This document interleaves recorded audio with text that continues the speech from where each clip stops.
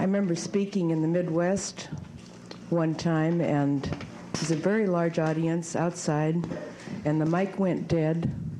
That's similar to the ballroom problem today, I guess. And an engineer came up to me, kind of pushed me aside, said, "Get away, lady." He said, "There's a screw loose in the speaker." He was right. It was me. I'm not prepared to make a speech, but I would like to tell you that I have 3 elderly children. I have 1 young granddaughter. I have a great husband. We've been married for 36 years.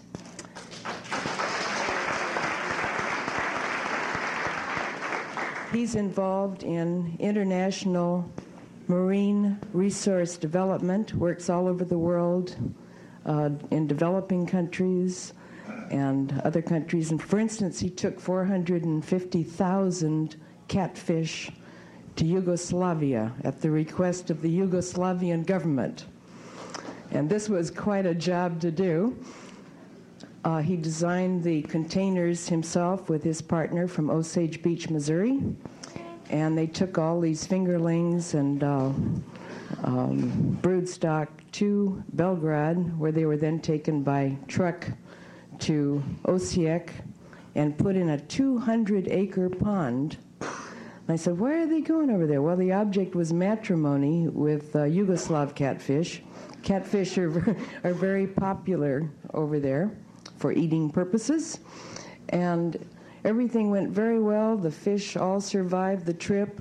When the TV station sent a crew to cover the arrival of the fish, one of the containers was open, and one fish felt so good he jumped out, and a newsman stepped on him and killed him.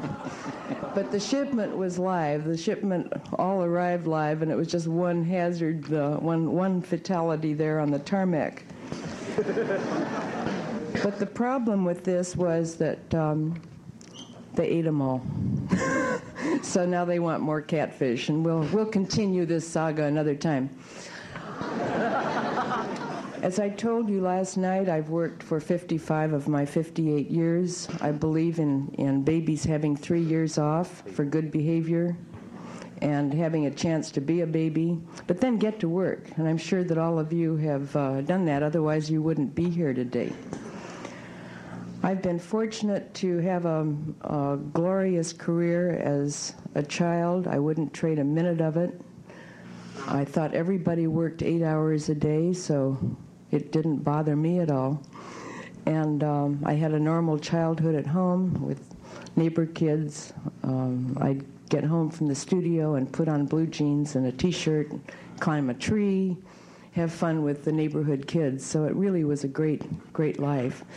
Then I was put in a private school in the 7th grade. I'd had a private tutor up to that point. Incidentally, I had a very, very high IQ. Not as high as some of you, but a very, very high IQ.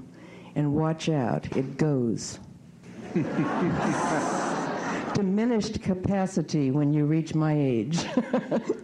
But when I went to a normal school, I spent the first month, I guess, staring at the other kids and looking at pimples and hairdos and, real people I was with. This was exciting. And I didn't study at the beginning, so after I learned what everybody really was like, then I could hit the books, hit the work. But the best part of my life and the best job I've ever had in my life was as U.S. Ambassador to the Republic of Ghana. We had Firestone tire there, sorry, but we had Firestone tire. I remember presenting the 1,000,000th tire that was turned out in the middle of the forest in Ghana to the government of Ghana. I'm currently working as a foreign affairs officer at the Department of State as needed, and my primary job the past 5.5 years is to train new first-time U.S. ambassadors before they go overseas to post. I would urge any of you looking for a career, look at the Foreign Service. It's a fascinating, fascinating job, and one that's well needed in this troubled world. My question revolves around your work as a female ambassador.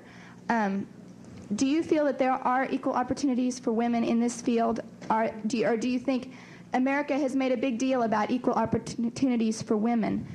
Do you think that there are indeed equal opportunities in foreign service? And absolutely, there are. There are not as many women in the foreign service either as there are men. But for anyone who is qualified, anyone who tries and works hard, you can do it. The thing that bothers me a bit, I was a political appointee, so I was tapped on the shoulder by the president and asked to serve several times. But for me, that was a great honor. For most people in the Foreign Service, it takes anywhere from 15 to 20 years before you reach the rank of ambassador, if you ever do. So, but there is equal opportunity. In the seminar that I have been doing for 5.5 years, we've had 152 new U.S. ambassadors, about half political appointees, half career. Out of that, I finally had 3 women in the last seminar, 3 women's ambassador designates, and before that, there have been about 6. So you can see that it's not the best, but that doesn't mean you shouldn't try, shouldn't do it. And being an ambassador is not the ultimate goal. Serving your country is the ultimate goal. I was wondering how you originally got into government service. We've had other actors do that, most notably the president. But I married the president. Did you know that? Yeah. In a movie. I was pregnant with my first child at the time, so. Well, sounds like a National Enquirer story. Anyhow, I was wondering how you originally got interested in government service and doing something for your country. I met a lot of famous people when I was a child, and I've met a lot of people all my life, and I love people. But presidents, heads of state, foreign visitors came to the studio, had lunch with me. I got to know them a lot. And when I grew up and retired from my wonderful entertainment industry, which for me was wonderful, it's not wonderful for a lot of people, and married Shirley Black, we moved to Washington, D.C., where he was recalled in the Navy during Korea, and I became more interested in national affairs and international affairs. And I just outgrew the motion picture industry. I wanted to work in the real world, and so I started changing at that time. I worked very hard for my political party, grassroots level, envelope stuffer, walking precincts, all that sort of business. I made a speech to Kiwanis International down in Houston, and at that time I said, get involved, don't sit on the sidelines. If you don't like the way things are going, get involved yourself. And I talked myself into it, and I ran for Congress in a special election in 1967. I came in second, but at least I tried. And from that point on, I went into international relations. Former President Nixon appointed me as a U.S. representative to the United Nations, and I was not only a representative that session, the 24th General Assembly, but another 2.5 years with the Environment Conference. And from there, I went to another job. Oh, the next job was he's not asleep. The next job was for the Council on Environmental Quality, and I was a sewage sludge expert. Oh, you can have it. I tired of that job after a while because I was thinking of my obituary. Former child star, now sewage sludge expert, has passed away. So I resigned. I took my resignation to the White House. Was very busy that day. People running around. I sat in the West Wing lobby for about an hour and a half. Finally, Rosemary Woods came out. She said, "What's the matter, dear?" I said, "Rosemary, I want to resign." She said, "Not today, dear. Go back to your office." I went back to my office. She called me in about a half an hour, and that was the day that Agnew had resigned.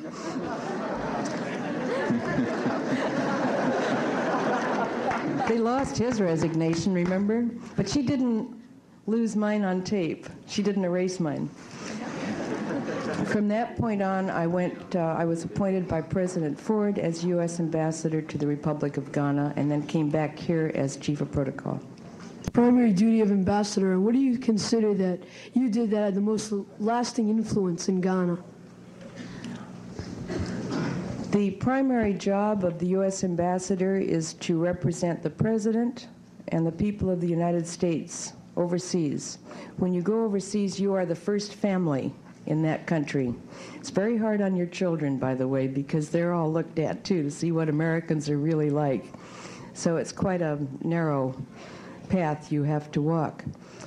You represent yourself, the President, to the Foreign Ministry, the head of state, regarding foreign policy. You try to explain U.S. foreign policy to your host country. You speak to the students. You're just available to all segments of the community. One of the major problems is that when you're a U.S. ambassador overseas, you have no personal opinion. You can't say, in my personal opinion, this is how I feel about something, because they feel, the host country and others feel that you're really speaking for the President, and the President is trying to give a message, so you don't have a personal opinion.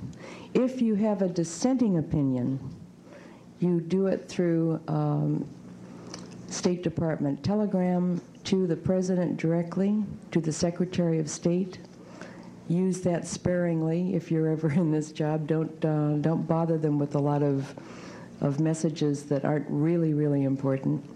But you do have the ability to voice dissent, but just not publicly. It's confusing to everybody, so you don't do it. On South Africa, I'm not an ambassador. I'm an ambassador for life, but I don't have a real job right now. I'm a foe of apartheid, as I think almost all Americans are. I'm very proud of the corporations that have taken out newspaper ads in the major papers in South Africa opposing apartheid strongly.